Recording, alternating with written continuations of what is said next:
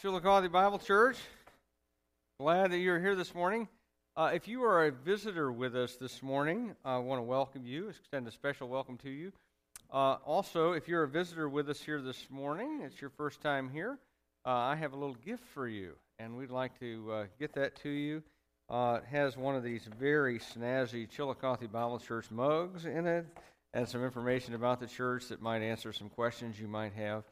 But obviously, also you can feel free to call me personally, and I'd be happy to talk with you. But hopefully, too, some of the other folks who are here will make an effort to connect with you and to also welcome you into the church and to help you be part of the family here. So if you're a visitor, see me after the service. I'll be standing right back by that door, and I've got, like I say, a present for you that we would like to get with you and connect with you and help you plug in here. It is a good thing to sing praise to the Lord and to give glory to the name of the Most High. Amen? Amen. It's the second week of January. If you made yourself some goals at the start of the year 2 weeks ago, how many of you are still on track, keeping all your goals? Okay, no one. All right. Then this message is for you. Okay? If you set yourself some goals, a lot of times it's hard to be faithful to your commitments over a long period of time. Amen?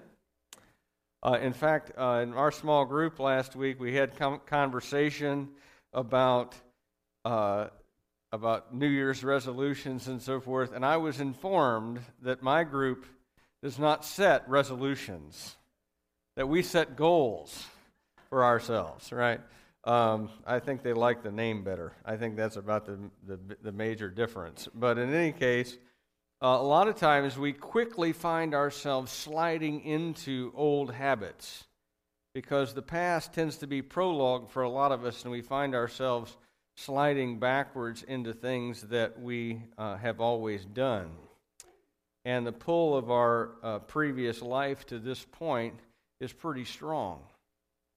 And a lot of people confronted with the reality that lasting change is difficult find it easier to give up and go back to the old way of doing things, even if the old way is harmful or self-destructive. And something similar happened in the book of Exodus with the nation of Israel. They had witnessed the plagues, if you remember. They lived through all of those. In fact, God made a division on most of them between what happened where the people of Israel were living and what happened in the rest of Egypt. So that it was dark in Egypt, but they had light in Goshen where the people of Israel lived.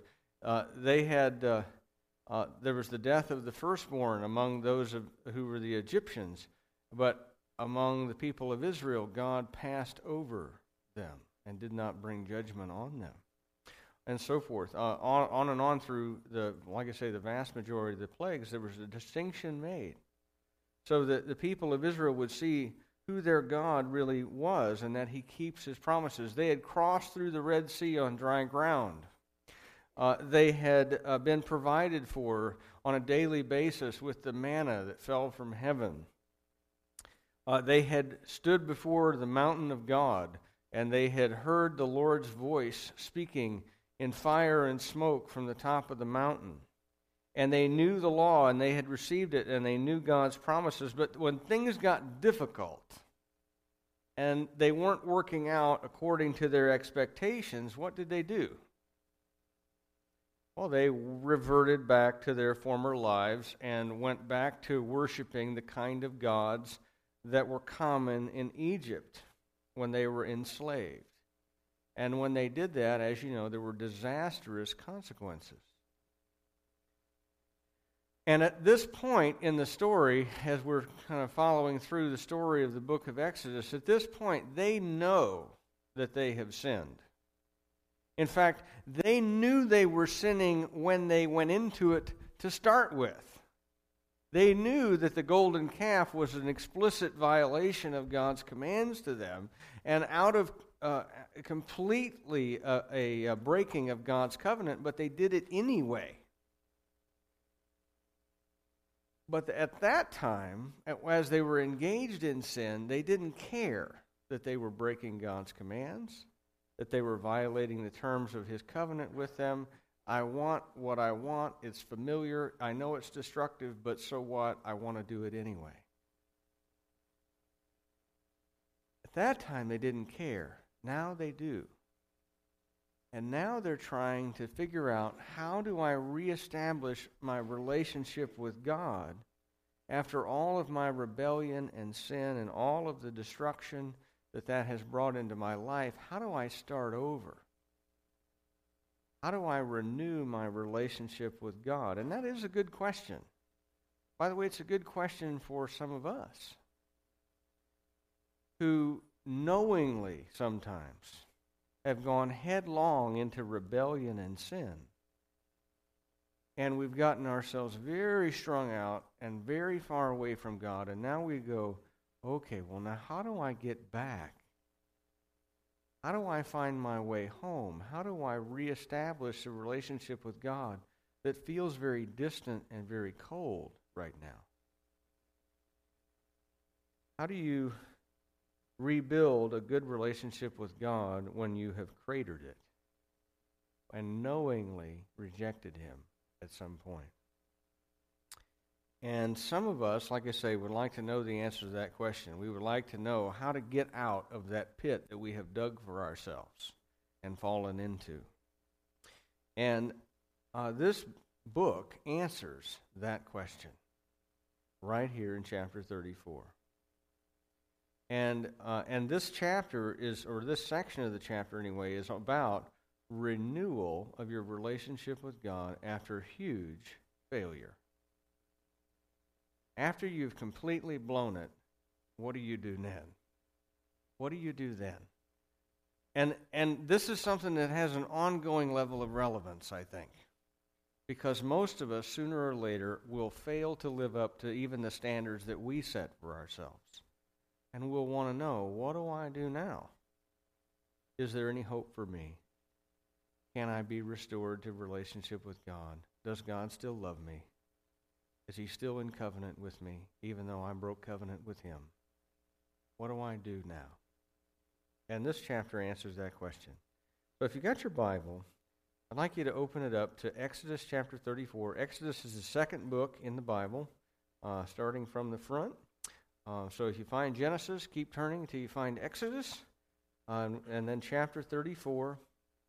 And this is what God says here in Exodus 34, beginning of verse 10. And he said, "Behold, I am making a covenant.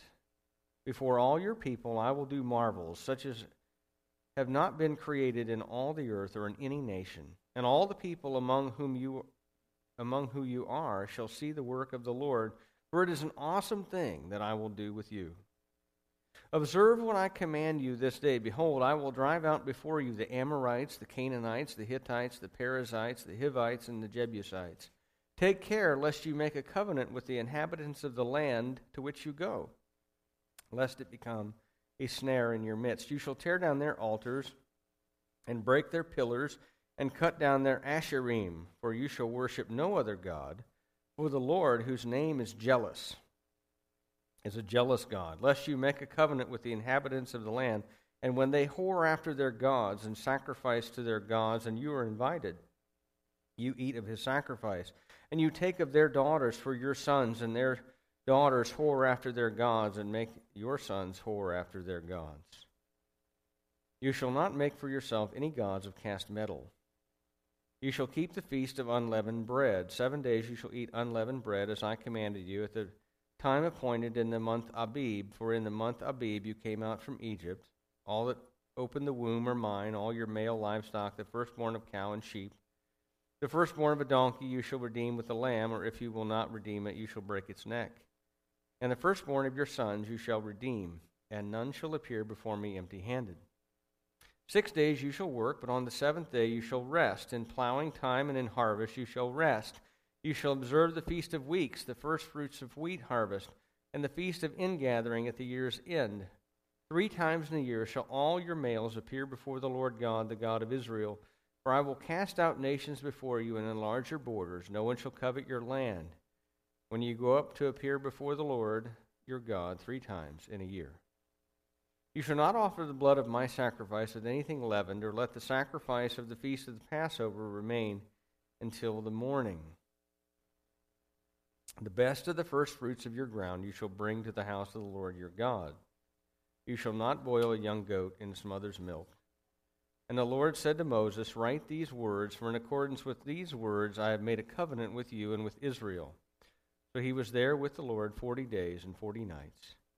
He neither ate bread nor drank water, and he wrote on the tablets the words of the covenant, the 10 Commandments. Now, when you read these laws, it looks like a fairly random assortment of laws. It's not, the book of the covenant that God originally gave extends for several chapters, actually, earlier in the book, and we looked at that.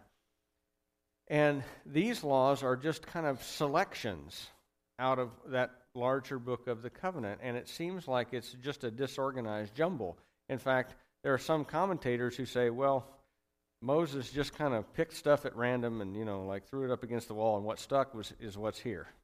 All right? I don't think that that's what happened, in fact. But you'll notice, as you read these, the 10 Commandments do not appear anywhere. They're not restated. They're not relisted. But God begins by saying, I am making a covenant, and then gives them this listing. And if you wonder why it is that these laws, and only these, are here and not a much more extensive retreatment, this is what I think is the answer to that question. That what God is doing is he is picking out of the larger book of the covenant those laws that would help them to be restored in relationship with him, and also would prevent them from going back into the same sin they had just been guilty of. And so he is trying to, in other words, not all of the law applies in every circumstance, but the particular sins that they have been committing with the golden calf involve 2 things. They involve idolatry, and then associated with that idolatry, immorality. You may have noticed that God tells them not to go whoring after other gods. Well, there's a sense in which there's a level of spiritual immorality that's represented, or spiritual adultery, because you're being unfaithful to God. But there's also a sense in which that's a literal description of what goes on in pagan worship, because a lot of paganism involved sexual immorality as an aspect of it. In fact, if you read in Scripture about the Asherim and the Asherah pole and that kind of thing, that is that's a carved pillar, and I'll just leave it at that. But it's a sexual nature, and it's designed to inflame and excite lust in the people who are worshiping. It's a gross religion that these people are involved in. That's the reason God is going to drive out the Canaanites out of the land, because it's a tempting situation that they would otherwise be in. And he says, you're not to intermix with those people. And so all these laws are meant to re-emphasize the importance of faithfulness to him, and that you're to worship the right God in the right way. And so he picks out all the laws that have to do with worship, and things like don't boil a young goat in its mother's milk. Now you go, well, what difference does that make? It wouldn't occur to me to do that. Well, the reason is that part of that was a pagan practice, something that the Canaanite tribes that God is going to get rid of out of the land of Israel, that's something that they did as part of their worship. And so you're not even to imitate the same kinds of things that they do. You're not to make alliances or make covenants with those people. Of course, later in Joshua, we'll read that they did that, in fact. In express violation of what God had told them, they did that. Made a covenant with some of these Canaanite people.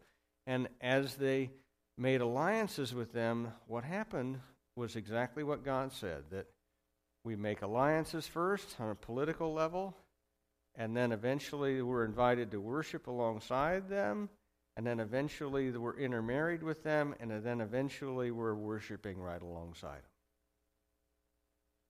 And there's a progression that's going to happen, and I want you to not imitate what they do, not practice what they practice, not worship the way they worship. Don't associate with those people. And I think there are several things here in this section of the chapter that are there for us to encourage us if we have failed. And I think step one is this, that you've got to enthusiastically embrace God's grace. Because right up front in verse 10, God tells Israel that sin does not mean that they are finished as His people.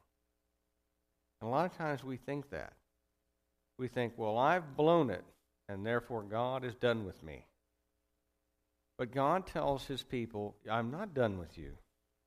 And He says right up front, I'm making a covenant with you. And He tells them all about all the marvels that He's going to do for them and all the awesome things He's going to accomplish through them, such as never been seen in the earth and never been accomplished with any other people. These are the things I'm going to do for you. Now, this is right after kind of like the apex sin that the people are involved in, the one that is referred to over and over and over throughout the Old Testament as when you sinned with the calf, and when you sinned with the calf, and when you rebelled against me in the wilderness, etc. Right after that, God is saying to these people, I'm not done with you. You're still my people. I'm going to reestablish my covenant with you, and I plan to still accomplish great things with you. My dad used to say this to us as kids. He would say, son, if you're still alive when the smoke clears, God still has a plan for your life. Okay. And in a sense, that's a good encapsulation of God's grace when we blow it. That if you're still alive when the smoke clears, God still has a plan for your life. And He still has a plan for these people. And if you are sitting here today and you have blown it as big as you can imagine, God still has a plan for your life. Can I underline that for you? God still has a plan for your life.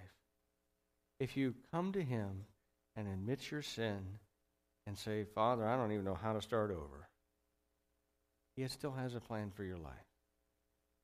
But then you also see in this section, step 2, which is radically separating from sin.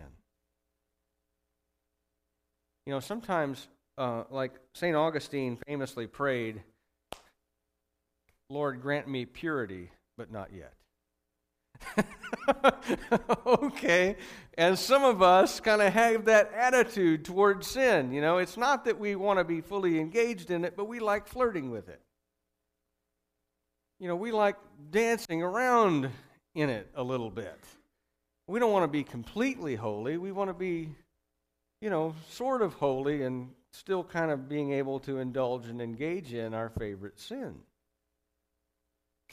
But God calls His people, He says, if you're going to be restored to joy and to relationship with me, you've got to get radical in your separation from sin. You may remember Jesus says this, something real similar. He says, if your right hand causes you to sin, cut it off. If your right foot leads you to sin, saw it off at the joint.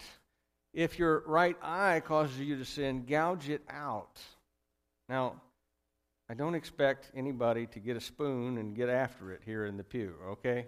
Don't do that, in fact. But Jesus is saying radical separation from sin.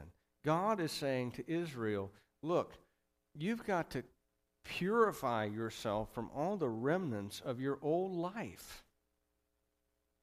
There's no room for any little dark closets in the house that you just maintain as kind of remnants of your old life. You've got to be radically separated from sin. You can't draw near to it. You can't intermarry with it. You can't make treaties with it. You're not to be at peace with it. You're to be at war with it. You're to be at war with the kind of life you used to live. Not to make peace with it. Not to make alliances with that part of your life. That's why God tells them to destroy the Canaanites and drive them out of the land. It's why He tells them not to make gods of cast metal. It's why there could be no peace treaty with these pagans. Because the more they get at peace with paganism, the more they are drawn into it. And it's like the camel sticking his nose under the tent and wanting to just get his nose warm. Well, if you allow the nose in, pretty soon he's going to want his head to come in. And pretty soon, once he's got foothold established, he's coming all the way in. And sin works identically the same way. Every sin aims for the utmost hold on your life. Every single one. And you can't make peace with it. You've got to be radically separated from it. Sin calls out to us. It woos us and sweet talks us. It tells us that if we just make a small compromise here, then we'll be at peace and our life will be good. But instead, we won't have peace. We'll still have war. And it'll destroy us from the inside out. And so God says, no, you get radical separation. And the third thing that you see that is a part of restoring your relationship with God is of engaging in regular worship of God Himself. He says to them, look, these 3 feasts you got to go to. And you need to keep the Sabbath, which is every week you set aside time for worship and rest. Every single week. And the reason He emphasizes, keeping these feast days, keeping the Sabbath over and over and all that, is because He says, look, you've got to have time you've got to carve out part of your time where you recognize who it is that God is. And to bow before Him in submission. And you need to understand that God, and He tells them about sacrifices they're to make, including of all the firstborn of their livestock and all the first fruits of their fields, and even their firstborn sons, which they're to redeem with the sacrifice of a lamb. But nevertheless, the firstborn son is to have his life devoted to serving God. So He says, look, you need to understand that I rule over the most important things in your life, the best of what you have in terms of your possessions.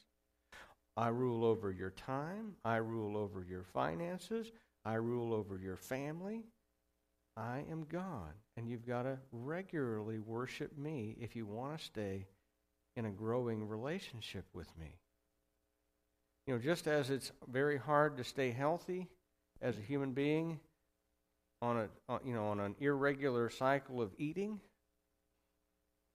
it's real difficult to stay healthy in your relationship with God if you get irregular in your worship of God. Does that mean we have to keep the Sabbath? No. We're under a different covenant. We don't have to keep the Sabbath. But nevertheless, time for worship and rest that is a regular part of your life is a good thing. And it's impossible to have a relationship with God that is growing and is a living thing unless you also have regular time for worship. Let's go on. When Moses came down from Mount Sinai with the 2 tablets of the testimony in his hand as he came down from the mountain, Moses did not know that the skin of his face shone because he had been talking with God. Aaron and all the people of Israel saw Moses, and behold, the skin of his face shone, and they were afraid to come near him. But Moses called to them, and Aaron and all the leaders of the congregation returned to him, and Moses talked with them. And afterward all the people of Israel came near, and he commanded them that all that the Lord had spoken with him in Mount Sinai. And when Moses had finished speaking with them, he put a veil over his face. And whenever Moses went in before the Lord to speak with him, he would remove the veil until he came out. And when he came out and told the people what he was commanded, the people of Israel would see the face of Moses, that the skin of Moses' face was shining. And Moses would put the veil over his face again until he went in to speak with him. Now, this is one of the strangest sections of the Bible. Moses meets with God, and his face begins to glow with the reflected glory of being in God's presence. And initially, Moses does not realize it. Now, just imagine this. He's been up on the mountain 40 days. He comes down the mountain to tell people what God said, and his face is glowing. Okay, that would freak people out. And it did, in fact. Aaron and all the people are like, I'm not sure what happened to Moses, but that's weird. Okay. And they're even afraid to come near him because I don't know what's wrong with that guy. Okay. But something has changed. He was up meeting with God and he's got a glowing face. But he calls them near and he speaks God's word to them and then he puts a veil over his face until the next time he goes in to speak with God, and then he takes the veil off, says, "This is what the Lord says," and then he puts it back over his face until the next time he goes in to speak with God. Now, I think that the reason that God did this, because it is God's action that makes Moses' face glow, is so that the people understood that Moses is not just some nut who's off on top of the mountain somewhere having a random conversation with himself and coming down and saying, well, this is what God told me this time. He's doing it so that the people understand, no, it really is God that he's meeting with. Because this is an unusual phenomenon. If a guy tells you, I speak for God, generally speaking, I would say, don't believe him. But if, on the other hand, he goes to speak with God, and when he comes back, his face glows like a light bulb, that might be a mitigating factor you need to keep into account, right? Because the likelihood that that guy is actually speaking with God is a little bit different. And it was meant to underline and to give authority to Moses' teaching. And I think in this section that God gives us another key to renewing our relationship with him, which is personally pursuing his presence. Personally pursuing his presence. You know, when Moses met with God, he was transformed. His face literally glowed with the reflected glory of being in God's presence. But you know what's interesting in this text? When Moses went in to speak with God, his face glowed. When he came out and told the people the same things God said to him, their faces didn't glow. Why not? Because it's being in the presence of God personally that affects the change. Amen? The same thing is true in your life and in mine. I can stand up here every week and I can read what the Scripture says, and I can explain it to you to the best of my limited ability, and I can tell you about prayer, and I can tell you about what it means to read your Bible, and I can tell you what God is teaching me and what things that I'm learning. But guess what? If you are not personally coming into God's presence yourself, the transformation that you experience is going to be reflected at best. It's not going to be personal to you until the Word of God is personal to you, until your relationship with God is personal to you, until the presence of God is personal to you. It's being in the presence of God that brings transformation. And we who lead you in worship do our best to lead you into God's presence. But you still have to take personal responsibility for your own spiritual growth and life. And you still need to draw near on your own. Because whatever we do up here is not sufficient for you to bring your heart directly to the Lord. And this helps. but it's not a substitute for that. You still have to personally make a decision that I am going to come to church to worship God myself. I'm going to come and study the Scriptures myself to understand what God is speaking to me. And when we pray, I'm not just going to listen to somebody else pray. I'm going to be in prayer for these things myself. Because it's being in the presence that brings about the change. You can't get it from somebody else. You have to experience it for yourself. Chapter 35, verses 1 to 3. Moses assembled all the congregation of the people of Israel and said to them, "These are the things that the Lord has commanded you to do. 6 days work shall be done, but on the seventh day you shall have a Sabbath of solemn rest, holy to the Lord. Whoever does any work on it shall be put to death. You shall kindle no fire in all your dwelling places on the Sabbath day." Now this is the fourth or the fifth time, I've lost count, that God has emphasized the keeping of the Sabbath. It's the second time in this chapter. Why do you think that is? I think it's because God thought the Sabbath was important, and its purpose was to build into Israel's national life two things: worship and rest. It was a day to remember that, on the one hand, that God was sovereign, that He would provide for their needs, even if you didn't constantly work.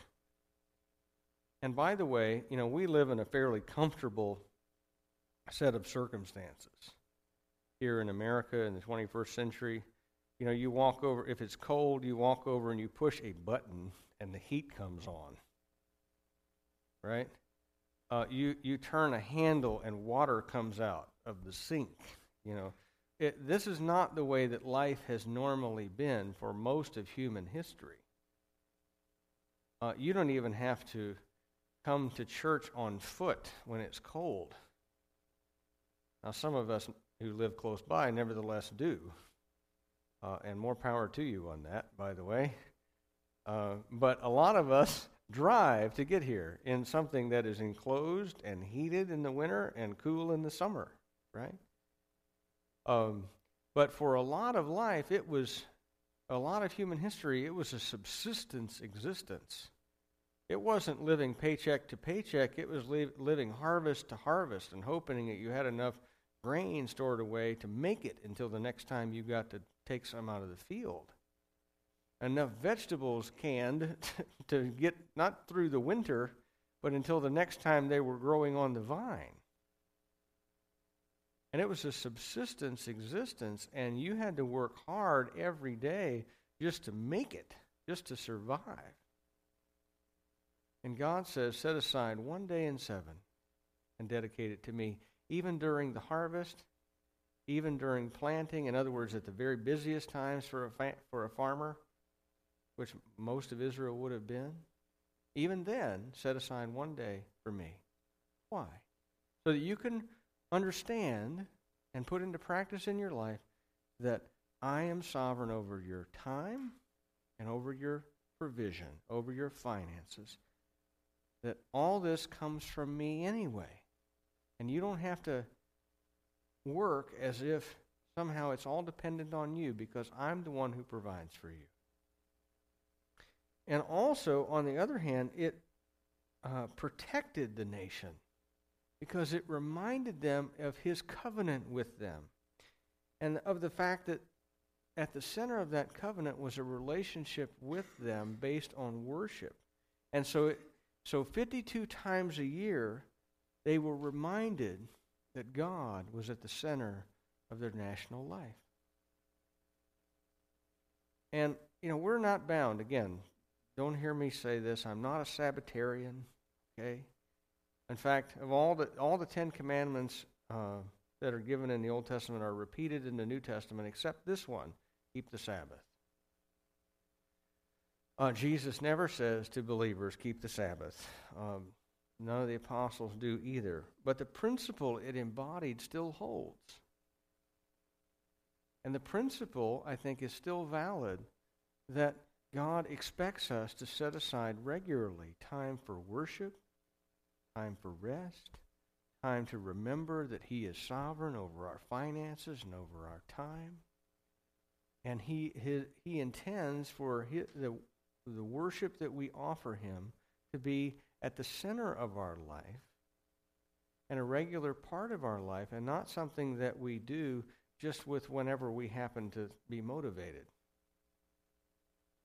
It's supposed to be a regular thing. So, where are you today? Have you blown it? Do you feel like you are distant from God?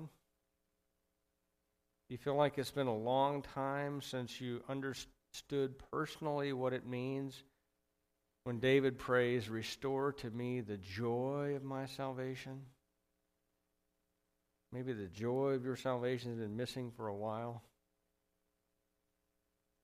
Maybe you can't put your finger on where things went sideways, but you want to be close to Jesus, and you miss the way that things used to be.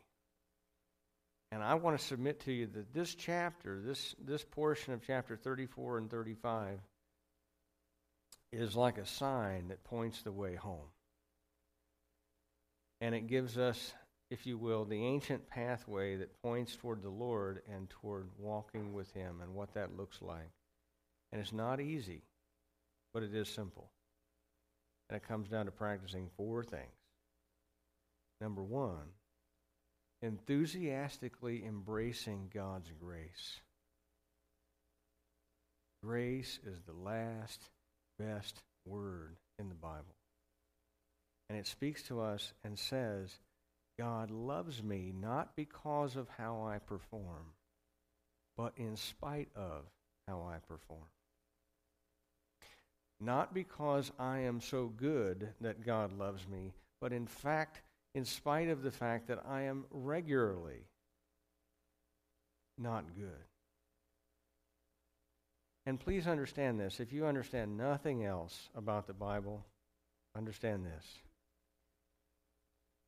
That the Bible does not say good people know God and are saved by God and go to heaven, and bad people are rejected by God and go to hell.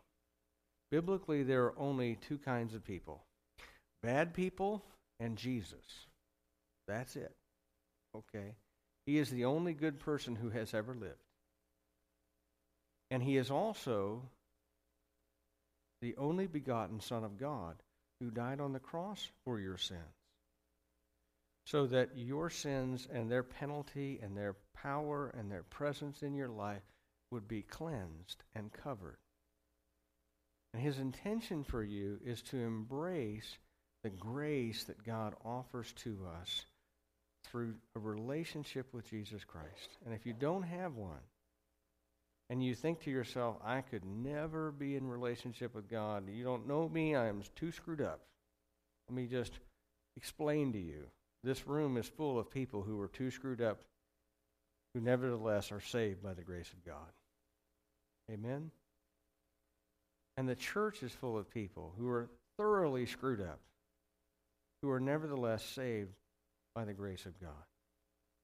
And any relationship with God, whether a new one or one that after it has begun has resulted in failure and you want to get back into your relationship with God and begin again, it begins on the same basis of grace, of embracing God's grace and the fact that He does not count our sins against us when we confess to Him and we say, God, I blew it.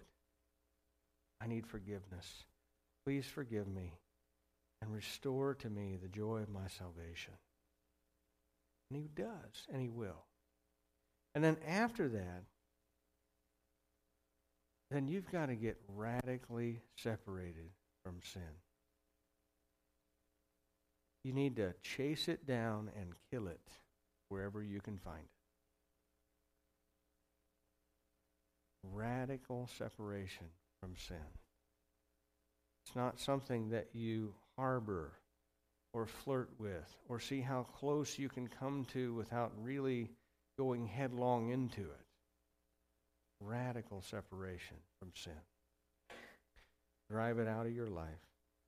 And then regularly worshiping God. You cannot grow as a believer in Christ without regularly worshiping God, personally and with your brothers and sisters. You can't do it. I know lots of people who've tried it, and I'll tell you for a fact, you can't do it. You can't do it. Because worship is at the center of what God intends for us to be about. So you've got to regularly build into your life times for worship, both personally and with your brothers and sisters. And then last, personally pursuing His presence. Personally pursuing His presence. There is no secondhand transformation. You know, men, trust me on this. However spiritual your wife is, it will not rub off. All right? You can't get it by osmosis. Ladies, if your husband is teaching Sunday school and an elder in this church, you will not have it, be absorbed by sharing a house with that man. Right? You got to personally pursue your relationship with God. It's an individual thing. And it's being in the presence that brings about the change. Amen? Let's pray. God, our Heavenly Father, we love you. We love you because you first loved us and you lavished your grace on us when we were undeserving and ill-deserving and wicked and running away from you as fast as possible. When we shook our fists in your face and told you to get lost because we were doing our own thing and happily doing it, you reached out to us and said, I love you and I want you to be my child. And you brought us to yourself through faith in Jesus Christ and made us your sons and gave us an inheritance that cannot perish or spoil or fade and can never be taken away from us. Father, your grace is amazing. It is truly awesome that you would reach down and show love to people who rebelled against you in every way. And Father, we pray that in response we might pursue you with all that we have. That the best of our energy, the best of our time, the best of our resources would be devoted to you and to walking with you and following you and pursuing you because, Father, you alone have life. And where else can we go to find it? There is no other well which offers living water. There is no other sanctuary other than yours, where joy is abundant and life is really found.